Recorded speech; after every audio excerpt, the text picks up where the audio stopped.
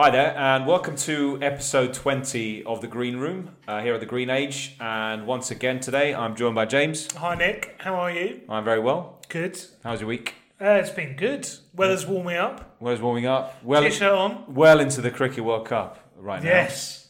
Champions League all over. Won't talk about the result. No, we don't want to ruin it. Yeah, exactly.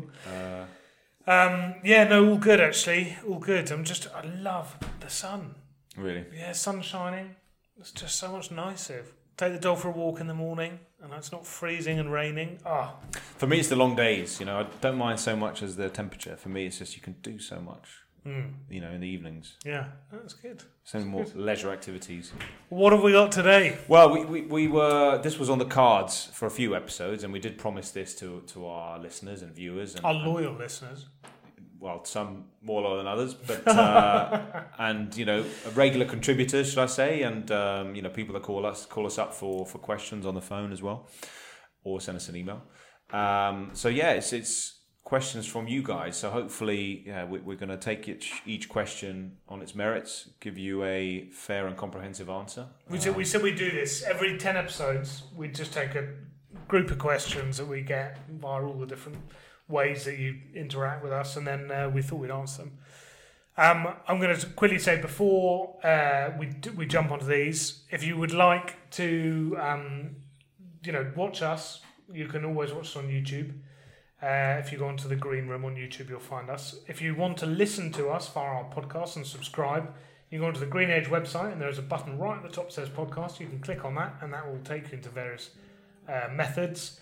You can listen to us in search for the Green Room or the Green Age on iTunes podcast, on Spotify, TuneIn Radio, Stitcher, and we're hosted on Podbean, so you can also go there and find us. So if you're keen to hear more from us, then please subscribe. Right, questions. Okay, so this one, they're all pretty specific actually this time. So we'll try and answer them. It might not take any time at all, in which case we've got some more time for news. But we'll just see how we get on. So, first question, how much land space do I need for a ground source heat pump? Lots. Good answer. I'm going to elaborate on that. So, well, first of all, you need access. That's the most important thing. Mm-hmm. So if I'm in, I don't know, central London or one of the big conurbations like Birmingham, etc., and it's fairly packed, you know, I'm not going to be able to get a digger because that's what you need. Ground source heat pumps need the ground. So you need to dig... Well, there's two methods, right? Should we go into that one first? So you can get them vertical, right? And so you're doing boreholes. And as you say... So you're going to need a digger, basically. Yeah, have you ever seen Armageddon, the film Armageddon? Like, where they drill for oil? Yes. It's kind of like a mini one of those. And I mean, it's a proper rig. They come in and they drill deep holes, like 100... Armageddon was all about the... It was, but at the beginning. Oh, it was at the beginning. Oh. Anyway, but they drill these holes. They're you're looking 120 meters deep plus, right? Mm-hmm. So to be honest, the area of ground you need to do that isn't very big. But as you say, you need to get the tools in there. Mm-hmm. They have big cranes, so they can lift them over if you're mid-terrace. The key though is in London, always check. Don't start drilling 120 meter holes in the ground because you might come into a tube, or you might hit a sewer, or you might hit all sorts of stuff. Or a diamond mine. Which would be great. So, but you need to check. So don't do anything without the necessary permissions. The other type of a ground source heat pump is the one you were kind of alluding to, that if you need a decent amount of space, like an acre or something like that, and you're digging it into a sort of well that's not a trench. Mm-hmm. Yeah, so rather than going vertically, it's effectively like an under tray. Down, it's like an under tray, and then it gets... You know, you get lots of cables and so you get tubes and pipework running through an acre of ground, but you're looking about sort of 2.5-3 meters down, so it's not particularly deep on the grand scheme of things. But as you said, number one, you need a decent amount of space, but you need to be able to get your digger to said location. Both of these technologies are a lot easier if you are outside a major conurbation. And I was just going to say, so for the viewers that don't know, so a ground source heat pump, you're effectively using a predictable energy source like electricity to move heat from the ground to your house. Yeah, basically, yeah. And it's using a compressor, drives the temperature up, it's nice and warm. If you're doing the boreholes, you can't have the boreholes too close together because obviously they're taking heat, so you don't want them taking heat from the same place because otherwise you'll have less heat. But you're still talking, you could do it in a sort of 10 by 10 square metre house comfortably I've seen it on 10 your by sister's 10. house, actually, Yeah, which is very interesting. They don't have but- a massive garden, and it was just there. But all I know, it just looked like an industrial site when the digger. When the digger was there, and then when they Massive. finished, all you saw is these little tiny tubes in the ground. Like there was, Yeah. they're like yay big, but they're very, very deep. So depends which one you go for. In vertically, you don't need much space. If it's horizontally, you're putting them in the trenches, then you need a much, much bigger space. Okay. Question 1. Cool. So question 2: how much of the UK energy is currently renewable? So we did a podcast on nuclear a couple of weeks Two ago. episodes ago. And we had some really interesting comments on that. I think the big laughing because they were actually quite funny, some of these comments. But some people consider nuclear to be a kind of renewable energy source, which I'm kind of okay with, but then others don't. So it very much depends, number one, on if you think that. But on the whole, It's low carbon. It's low carbon. Yeah. But about 30% is coming from renewables. So our main ones are nuclear, not nuclear, wind and solar. Mm-hmm. They're the two big ones. And offshore wind is really big. And then we do have some tidal. And we have some anaerobic digestion. Biomass. And biomass is growing because a lot of the coal power plants that no longer burn coal burn biomass. Converted, yeah. Was it Drax? Is that the one that was converted to burn biomass? The one at Tilbury, was it? Can you have a look? Was it the Tilbury power plant? I forgot to mention we've got Harry here. I feel like now she's getting involved on the audio. So you can say 29-30% renewable, and you can say with adding nuclear, about 50% low carbon. Yes, that's a nice way of saying it. But the majority still, or not the majority from one source is still gas. So we're still relying on bringing gas in. We produce a little bit from the North Sea, not half as much as Nicola Sturgeon would like, but we're bringing the majority in from Russia, and also we bring it in Through from the Middle LNG East. terminals. Mhm. Yeah. Right, this is an easy one. Do smart bulbs save you money? So smart, rather than energy saving, smart bulbs. So I was going to make a comment there. So it depends how smart they are, James. Okay, what is a smart bulb? I assume it's one that's it's controlled either by an app or some sort of device, so that comes on and off at certain times that you want it to. So basically, it's controlled. Yeah. So Philips do one, and as you say, it's a hub that plugs in. Is it the Philips? Philips Hue. Hue. I was going to say Lou, but yeah, Hue sounds better. And they do one, and basically you have a hub that plugs into your router, and then that will control. You need to get all the light bulbs around your house, and that will then control them and turn them on or off, which is quite a nice way of doing it. Philips is just one of them, isn't it? Aren't other guys like Hive and Yeah, I think there's loads of Nest companies that do people it. coming Yeah, up I with- think there are lots of companies that do it. They're so home automation systems, yeah. So where do they lights, say, yeah. boilers, things like that. So you want to control as many things. Do they through save smart money? technologies. Number one, it depends what bulb you were changing from. So if you're going from an incandescent to Philips Hue bulb, then yes, because you're going from an incandescent to an LED. It also, they're quite clever. You can kind of set them to turn off if you leave the house, for example, which means obviously you'll save electricity if you forget to turn the lights off. So my answer is yes, but not that much unless you're going from non-LED to the smart bulbs. Okay. Cool. Happy with that one? Happy. Yeah. Well, I'm gonna have to put Harry on the spot for this one. I'm all right on this. When can I apply for the warm home discount? James? No, I'm going to ask you when can you, and then you can ask me how do I. Okay, so when you can, I'm pretty sure it opens different times for different energy suppliers, doesn't it? They open them at slightly different times. Basically, the energy supplier is the fountain of knowledge in this one.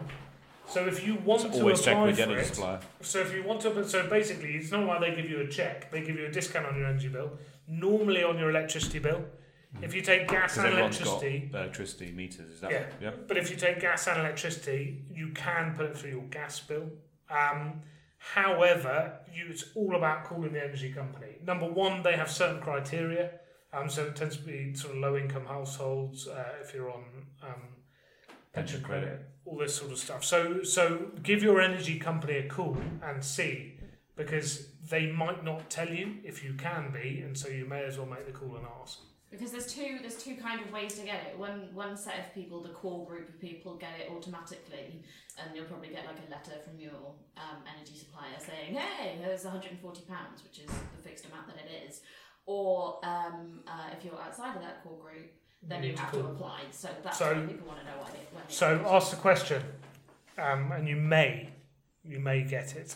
But it's important to say check with the energy supplier. So rather than wait till kind of the middle of winter, try if they do open it up early, I suppose. Yeah, do it. I mean, as I say, ask the question. But as you said, it opens once a year, essentially. I mean, as you did yeah. It won't be before the summer, because they the point they take it from, they take your circumstances from, I think is like the 5th of July. I think it's Okay. Does my landlord have an obligation to improve my insulation? Nicholas. Oh, crikey. I think the answer is yes, based on April 2018 private rental. So if you're in the private rental sector, the answer is yes. But a lot of the times, how can I say, the landlords can find ways where, if it's too cost prohibitive, so say external wall insulation. So if you say to your landlord, "Oh, actually, I want you to put external wall insulation on my house," yeah, but then it's going to cost £15,000. The landlord doesn't have to do it because it's deemed as a cost prohibitive measure. yeah. But they do have to show the landlords that they are doing their best to put in cost effective measures like. But this is to hit MEES, right? This is to hit the minimum energy efficiency standards. So in theory, that's all to do with an EPC rating. It is, so but, you but could also just put a new boiler But in. you can, as a tenant, my understanding is on the PRC regulations, you can write to your landlord and say, what steps have you taken to improve the energy efficiency? But could you not get a boiler instead of insulation? Not Do you sure. see what I mean? Yeah, you could. Basically, the minimum energy efficiency standards mean that you have to improve the EPC rating of the. So if a place. boiler does it, Right, doesn't mean exactly. you're relying on insulation. Yeah. And although, external wall insulation being as it's kind of, a lot of money, that might not be an appropriate measure. They've now put in the minimum spend, so landlords have to spend a minimum of £3.5 grand. Okay. Unless it's Which they very thought was too low. exceptional circumstances because of the house, or if you tell them they don't have to, so don't do that. Yeah. No, agreed. Okay, fine. So again, ask your landlord, prompt them, because they will get scared and probably improve your property. Happy with that one? I think so, yeah. Happy? Yeah. I would also say, if you are really suffering, it's worth talking to your council. They might have kind of. They do some. There are sometimes grants kicking. Yeah, exactly. Yeah. Question 6? What is best insulation for soundproofing? And then we've got some options there, like cavity wall insulation, external wall insulation, or eco-ease. Depends on the product. Right, so wool fibre tends to be a lot better than a sort of a board, essentially. So like a EPS, expanded polystyrene.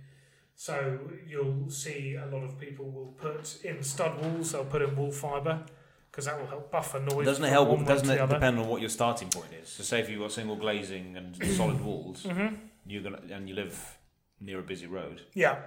You're going to be more susceptible to noise pollution. You absolutely, of course you are. But there, you've got two. So if you were in that example, if you were really desperate to limit noise, I would batten it out, put mineral wool insulation between the battens, re-plasterboard and plaster the whole thing, and then you've got something that's going to absorb the noise. I know Rockwool and Craft, they do specialist mineral wool acoustic battens or insulation to limit noise pollution.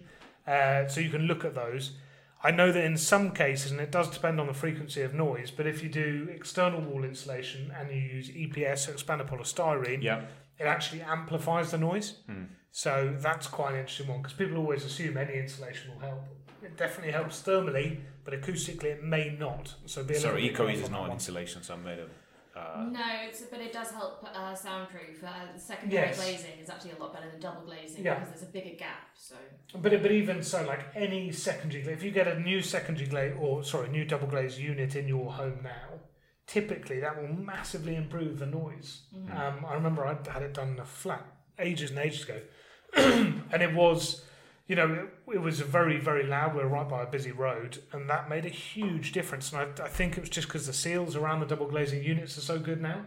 They're like a, you know, old wooden double glazing, and they're quite rickety in the kind of double glazing unit, whereas the new ones are very, very good at stopping noise get in. But as you say, secondary glazing, bigger distance between the panels of glass, the better. But also, yes, to say I think we mentioned this a few episodes ago. So even your loft insulation goes into your point about fibre insulation. So if you live, say, near an airport, so we're here on the Heathrow flight path, so loft insulation certainly would help reduce the noise, you know, coming from above as well. So yeah, fibre is a very, very good one. So I've got question 7. How do I know if I'm in fuel poverty? Right. Okay. So, well, typically, I think the definitions of it have slightly altered over time, but the theme of the definition that keeps cropping up every time is typically to have a figure of around 10% of your net spend. So if you spend around 10% or more of your income on heating bills and electricity bills. Okay, so 10% of what comes in. Exactly. So 10% of what comes in I spend on my electricity and gas. Because there you can see it as a proportion of your total income. That is quite a lot of your outlay. So therefore, you know, any variations to that, i.e. if the price goes up, you'll be spending a lot more money. And that is the UK's definition, is it? No, because it varies between different countries, which is actually really, I mean, nations, you mean? But it's very interesting looking at the statistics, because you think that they read one way, but actually with the slightly different definitions in each country, you could easily.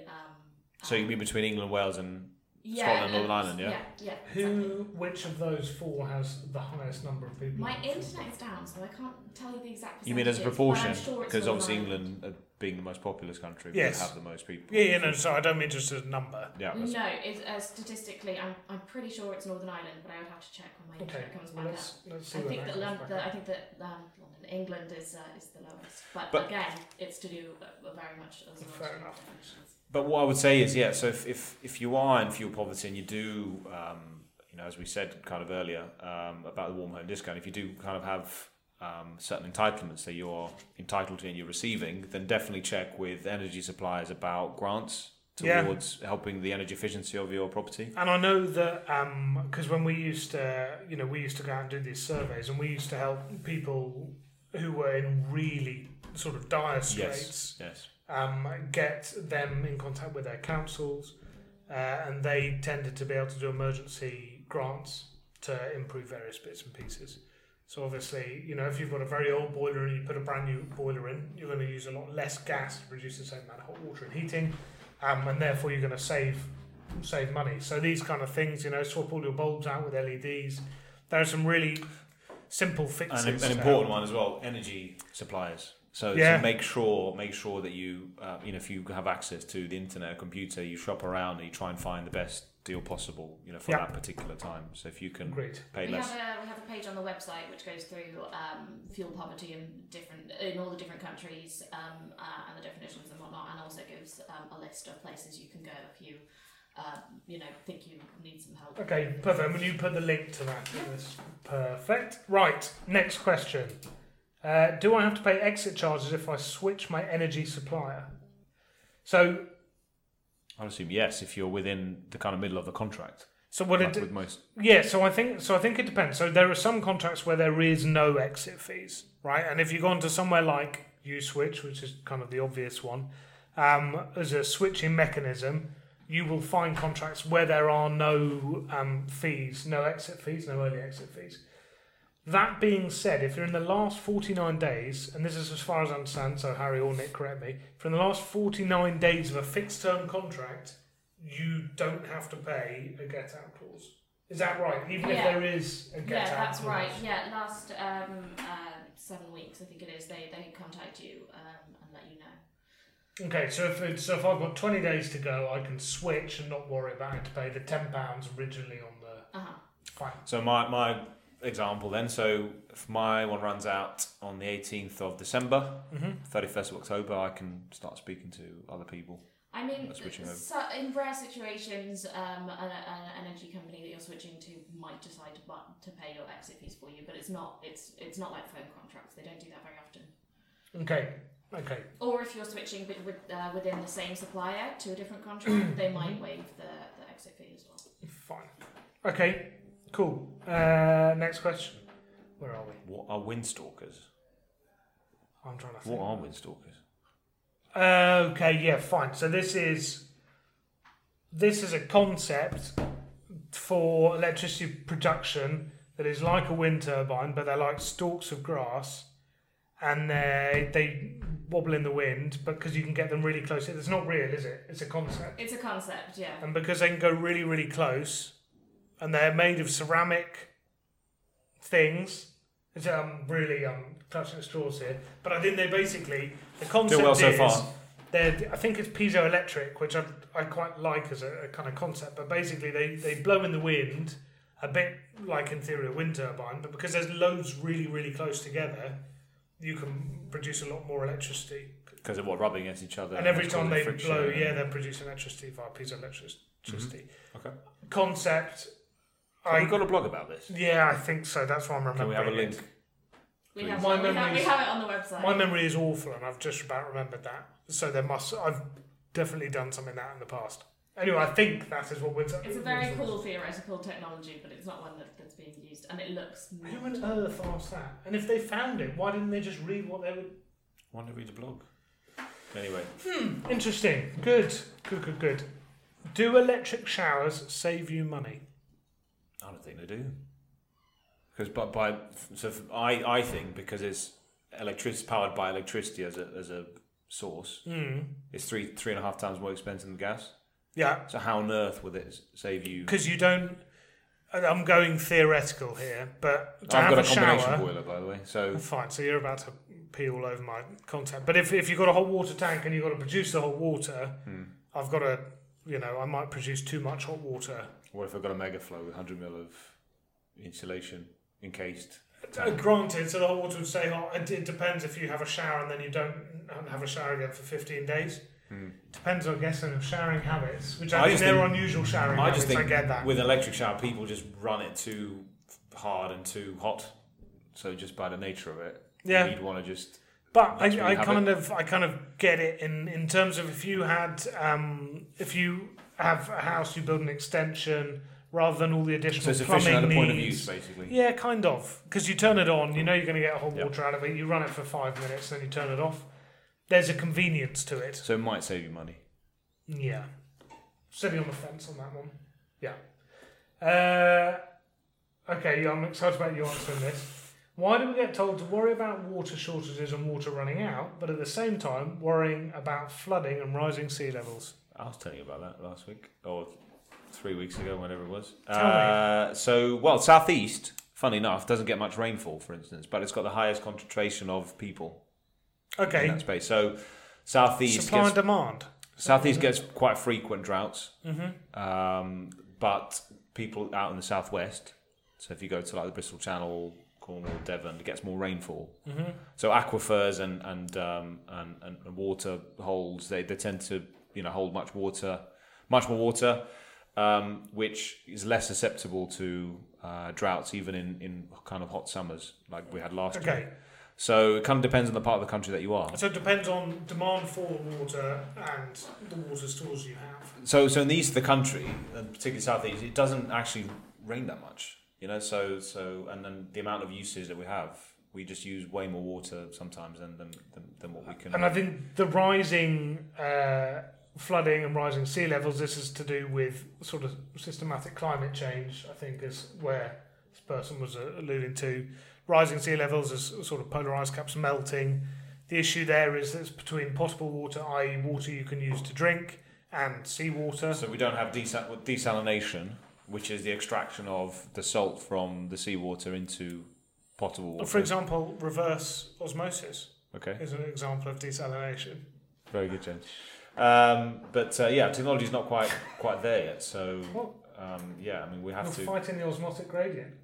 No, just impressed with your. I think so knowledge. it's kind of two different things as you explained. So yeah, I mean, rising sea levels, unfortunately, nothing to do with water shortages. Yeah, and also Thames Water, all the leaky pipes, so you could fix them. Right, can I use foam insulation on internal walls? I don't know if the person meant spray foam, because I've seen that some companies offer that in lofts. I'd probably say no. But you can use a foam-based rigid board. Yeah. Yeah, well, that's where I was going to go. So you get like insulation on the back of plasterboard. Yeah. So the answer is yes, but it just depends on what type of foam insulation you mean. But you wouldn't use spray foam. No, the problem with spray foam, and we're going to get comments here because I've had disagreements with people about this. But the problem with spray foam is if water is sat on wood, right, it will rot. And when that spray foam sits, it gets fired against all the joists and everything. Yeah, and water, if there's any water there, it will literally, look at the camera, it will just sit against the wood and it will slowly rot. Right, and so that's my big issue. I have been told... On traditional masonry, yeah. But if you've got, say, a metal outbuilding, then, it's you're putting a synthetic into something that probably, hasn't got as much risk as, say, as timber. Yeah, I agree. Then it's fine. And they do talk about some of this being open cell and water dissipates through it, but I don't believe it. Anyway, but the foam insulation, if you do it and you go with like a plasterboard with a phenolic foam on the back, so like a Celotex type product, Kingspan, something like that, you get really big energy savings. The issues of internal wall insulation, though. So, go on. Don't tell me the issue of internal wall insulation. Interstitial condensation. What is that? So when you've got the insulation on the inside, and you are effectively, then you've got the fabric, and then you've got the external elements. So heat, you're going to probably correct me on this, but my understanding is that heat goes from a hot space to a cold space. Mm-hmm. On its travels, the vapor has got to condense somewhere. So what happens there is, because the insulation's on the internal leaf, sometimes you can get a condensation point right behind that on the kind of internal face of the fabric itself, where that's severely exacerbated. You can get moisture build up, and therefore that moisture can travel through and impede the insulation fabric and cause damp and so forth. Yeah, so I've always done it a little bit more simplistically than that. I think that's right. I think that's 100% right. But I've always thought that if I have my heating system on, right, and I don't have any insulation on a brick wall, the heat will just travel through that brick wall, and it keeps it at a certain temperature. Mm-hmm. Yeah, so because I tend to have the heating on in the winter, it means that brick, it might get pretty cold, but it doesn't get as cold as it could do. If I suddenly whack a load of insulation internally, right, the transfer of heat from inside to outside is going to slow right down, right? So this brick that previously had heat coming through it, which didn't necessarily dry it out, but it did a tiny bit, but kept it at a relative temperature, suddenly doesn't get warm. This brick gets freezing, right? And if water is raining on it, if rain is making it all wet, this could in theory then freeze and you start blowing the brick. And that's my way of understanding. Onion skin weathering. Yeah, I like that, but I love a bit of onion skin weathering, but I don't know if that's the right term. Anyway, so we move on to question 13. I can't get gas. Should I be heating with oil or electricity? Electricity, 15 pence per kilowatt. The electric heater is 100% efficient. 1 unit of electricity, 1 unit of useful heat. A oil boiler, to buy a unit of oil, it's about 5p per kilowatt hour, right? So that means 1 unit of oil is gonna cost you 5p. They're not 100% efficient, yeah. So it's kind of more like 90% efficient. Yep. So it drives the price up marginally, but comparing electricity and oil, it's much cheaper to get oil. Okay. Well, unless I'd say possibly if you get a heat pump. Yes, heat pump changes everything. So where you're taking, so on an air source, you're taking excess heat from your garden and transferring it to your house using a very efficient source like electricity to transfer that, or you're using it from the ground. So that's a ground source heat pump, which are even more efficient than that. So, Mhm. but I'd say it depends though, because it's quite difficult kind of to compare the two. But you can still do the calculation, I suppose. But you've got to have a big oil storage. Yeah, Like electricity is very easy. and oil's filthy as well. It smells. It does. It does. Right. So I don't know on this question if we're going to know the answer, but we'll give it a go. I'd say go on.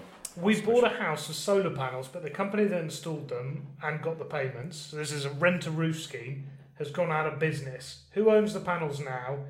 If we need them removed, who will have to pay?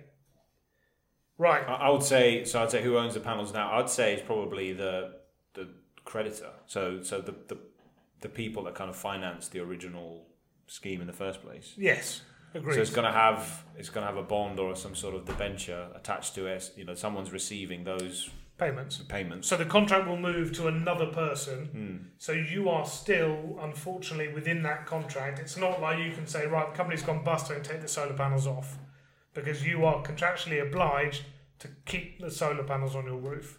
And then if you remove them, you have to pay for them. Well, the answer is probably you, i.e. the person who... And you will have to pay out the contract. Yeah. Essentially, you will have to pay that new owner, the company that, you know, have taken over the solar panel company, you will have to pay them the money to get out the contract. Now, if you did this in 2011 and you rented your roof, that could be tens of thousands of pounds, unfortunately, still remaining on the contract. Yeah. And so that is a huge outlay to get rid of them. The issue is if you come to try and sell a property, and we're seeing more and more of this. This is one of our most commented on blogs on our website, is that if you have solar panels on your roof from a rent-a-roof scheme, trying to sell that property becomes a bit of a nightmare. It can be done, but the number of people that got in touch with us with sales falling through because of this. It sits on the land registry, so when I do the searches, Yeah, it comes up on the... And the issue is on the land registry, if the contract wasn't done correctly, on the land registry, it kind of these entries appear of just these ridiculous names. You know, the companies that have done it tend to be, they're not doing it properly. I was about to be rude about them, but I'm sorry if you've gone through it. If you're not living in the property for 25 years, I'm sorry. But yeah, you're going to have to make those payments directly to the people that have taken over that contract. So question 15, does insulating paint actually work, James? I'm going to say no. Okay. I may get in trouble Do we here. just move on? Yeah, the only reason I'm going to say no is because if you're putting a paint on, a paint is a millimetre thick. You need a material to slow down maximum. that transfer of Well, heat. there's like even the insulation. Yeah, the best product in the whole world isn't going to have that good thermal efficiency at a millimetre thick. So I just don't believe it. Basically, you know, if you just go and put it into number terms, if you're putting insulation onto the outside of a house to hit building regs, you have to fit 90 I'd like to be millimetres. proven wrong. So if there's any products out there, write to Please. us, send us the numbers of I research. d- and when we'll take a look when we went and did that course on U values Yep. relatively recently, what was the word I couldn't say? Emissivity or something. at emissivity. Yeah, emissivity. So Yeah. that's with the foil-backed insulation. That's quite interesting because foil is obviously tiny. It's very, very thin. But that had a real impact on heat transfer. Because it reflects it back. Or So potentially there is some science I don't understand. Yeah. But I'd say no. So Insulated paints ideally, don't just work. tin foil the inside of your house. Yeah. Great. And look but you really need good. but you need a cavity though. That's what the U value man said. Fine. So don't put tin foil on the inside of your house. Anyway. Good. Next one. Is that the same as the first or second question? How much space? Where can I find a domestic RHI registered investor in my area? Explain to me what a domestic RHI registered investor is, Nick. Wow. I'll take this one, don't you Go on. worry. So basically, if you want to get, say, a heat pump or a biomass boiler or solar thermal, and you don't have the excessive amount of money to buy one, then you can get a registered investor to pay for part or all of the initial They take the expenditure, RHI. and then they get the payments. This sounds like rent and roof. Well, the difference is that you own the installation. They've paid for it and they get the payments, but it's yours. So what if you sell the house? Then I think that it goes on to the next person, I'm pretty sure. Are you going to have the same issues? Because obviously you've got less of an issue because feed-in tariff and rent to roof scheme 25 years, RHI 7 years. But if I want to sell my house next year and I want to put a new heating system in, am I going to run into problems? Yes, probably, because Fine. it's the same reason. It sits on the electricity meter, so it's a bit like the Green Deal, I suppose. You would see it up on the searches, wouldn't you? Okay, so if you're planning on moving house, check with your mortgage provider, so they might say it's fine. But it's not your mortgage; it's the person coming in with the new mortgage on your house. Yes. Do you see what I mean? So disclose it, obviously, and then the person coming in has to be comfortable. Yeah, that's what they're taking on. Well, the other thing about it is that with as you were saying, with the rent a roof kind of thing, with solar power, there are a lot of companies doing it and kind of maybe not so reputable. Whereas this time with the RHI, because it's only been in place for a year or so that you can do this, they have to be registered. Going back to this question, they have to be registered investors.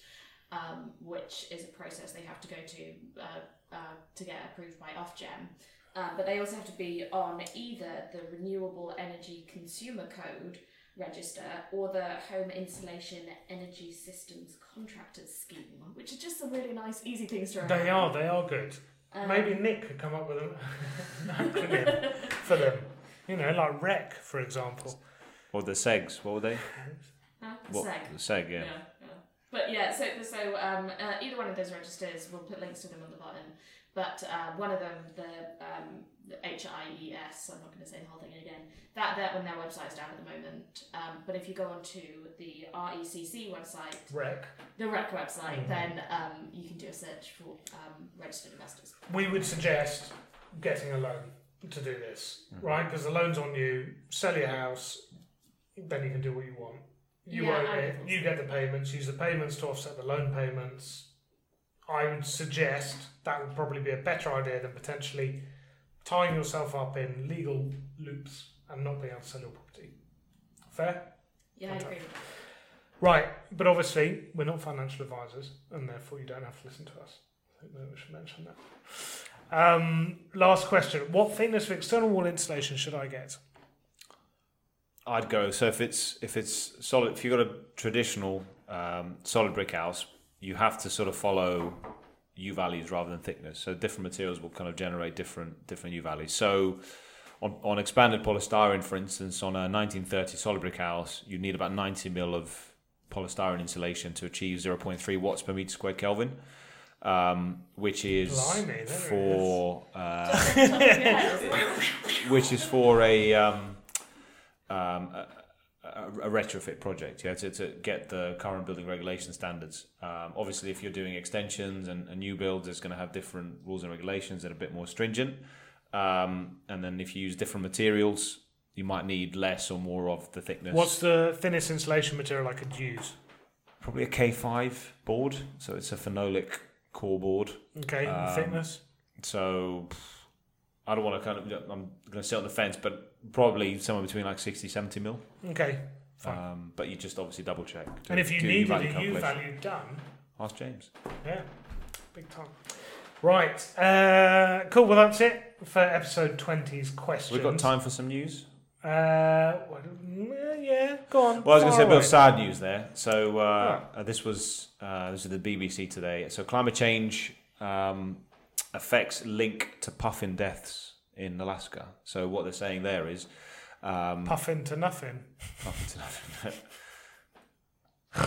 Anyway, essentially, what's happened there, because of the perceived climate change links of warming sea temperatures, and as a result causing fish to migrate further up north, means less food for the puffins, so the poor things just starve to death.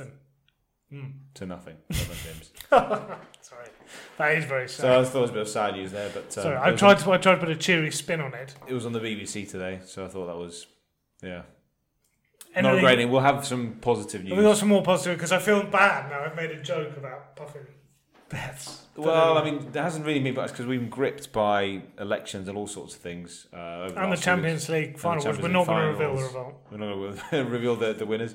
But yeah, it's bad news in the UK energy market, because you're constantly getting suppliers fined and energy companies going bust. We're going to have some good news next week. Yes, we're going to have 5 stories of good news.